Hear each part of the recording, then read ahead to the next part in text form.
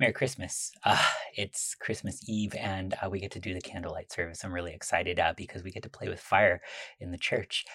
I love the candlelight service because, well, light has come in to confront the darkness, and the darkness cannot overcome it. God becomes man. See, Christmas Eve is more than just sort of like a 2 minute dose of nostalgia where you sing Silent Night and play with fire, but not enough to get in trouble with by anybody who's a responsible adult around you.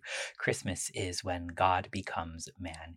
The angel chorus breaks into the darkness and the quiet and the fear and the foreboding and the guilt and the shame and the death and the despair and sings, "Fear not, for behold, I bring you good news of a great joy that will be for all people. For unto you is born this day in the city of David a Savior, who is Christ the Lord." This is a promise given to shepherds who stood in field, but it was older than time. The Son of God would be slain to redeem his people. It is a promise that was given all the way back to Adam and Eve in the garden, to Abraham, to Isaac and Jacob, to the prophets, to the apostles, to you. And this promise is not meant to be sort of stuck in a nostalgia from years past before we had cell phones and LEDs and we had to use candles at night. It was actually to confront darkness. And there is something real and raw about the candlelight service because it's not just pretending to go back in time, it is bringing everything into the present tense.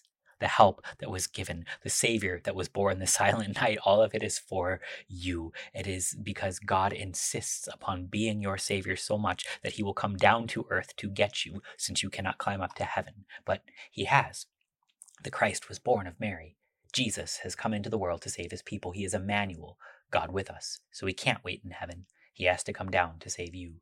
Tonight we celebrate the birth of a Savior because God confronts darkness with a light that the darkness cannot overcome. The light is not simply the nostalgia. The light is not simply us all getting along for about a couple of weeks or a couple of hours, couple of minutes. I don't know.